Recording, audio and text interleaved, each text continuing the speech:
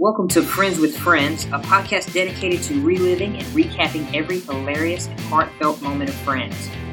I'm Chris, a dedicated Friends enthusiast who can't stop quoting Chandler lines. And I'm Amy, also a Friends addict.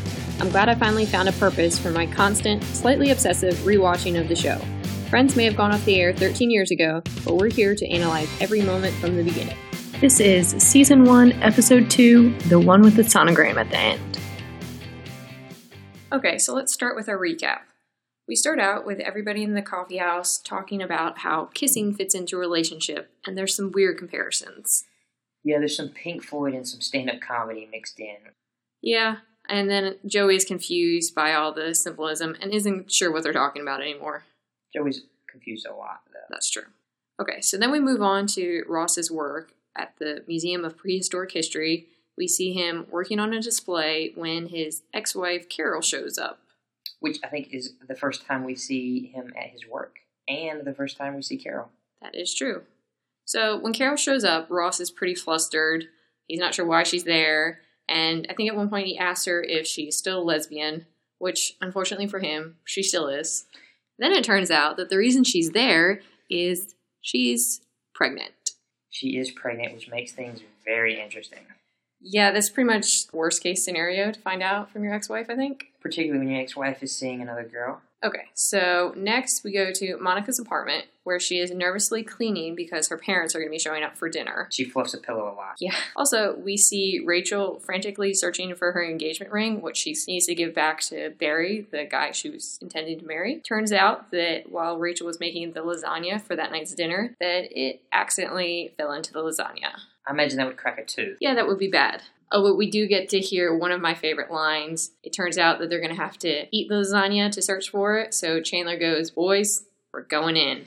That is a funny line, but there's only two boys. It was weird. Yeah, it shouldn't really have been plural, but whatever. It was a good line. Okay, so then Ross shows up to tell them the good news that he's going to have a baby / bad news that is with his ex-wife. Okay, so cut to later that evening, Monica and Ross's parents, Jack and Judy, arrive, and Judy is quite critical of Monica, so I can kind of understand why she was so nervous for the dinner. Yeah, critical is an understatement. It's pretty bad. And then Jack tries to help and says, he's glad Monica doesn't have as much ambition as some women, which is quite the backhanded compliment. It was very much backhanded and hilarious. So Monica's getting more and more frustrated and really wants Ross to say what's going on in his life to take some of the spotlight off her. He finally gives in and tells his parents, the actual reason I got divorced is that my wife's a lesbian. Oh, and by the way, she's having my baby. And they immediately blame Monica for knowing and not telling them. Right. All right. So then we see Rachel at Barry's dentist's office, and she tries to look a little disheveled and not as good as usual to not make it so bad for Barry. But surprisingly, Barry looks good, which I always thought is funny because it's hard for us to tell because we've never seen Barry before. So I didn't know that it was much better than usual, but she seemed surprised. She did seem surprised, and so she fixed herself up to look a little better. Yep. And then it turns out that Barry isn't that upset. He actually went on what was going to be their honeymoon with Rachel's maid of honor, Mindy. Yeah, Mindy seems not like a good friend. Yes, that's a slap in the face right there. All right, so then we see Carol at the OBGYN with Ross and Susan, and they're trying to figure out how to make this pregnancy work. They don't really know how to make important decisions, like names. A lot of bad names are thrown out there. Like Helen Geller? Oh, yeah, that was a good one. Or Minnie. Minnie was horrible. And then they're trying to figure out even the last name. They can't agree on how to hyphenate, whose name to include. Ross gets pretty frustrated and starts to walk out and say he can't do this. But just as he's about to leave, he hears the heartbeat. So that kind of changes his mind. It was a good moment, though. Yeah. So after the credits, we see Ross showing his friends the sonogram. And Monica is super emotional about being an aunt. Phoebe makes some weird analogies. About a potato, I think. Yeah, it didn't really make sense, but that's Phoebe. Okay, what was your favorite moment from this week for Phoebe's favorite moment? So in this one, I'm going to cheat a little bit. The entire sonogram moment is great for me. The one at the end where they're all watching it? No, when they're in the hospital, or the OBGYN rather, and they're trying to name the baby, or they're trying to figure out the last name, or he fumbles with the fetus. Or he picks up tools not knowing what they're for. That was hilarious.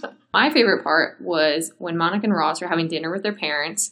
Ross finally tells them what's actually going on in his life, and the mother's first reaction is to turn to poor Monica and say, And you knew about this? That does make me laugh every time.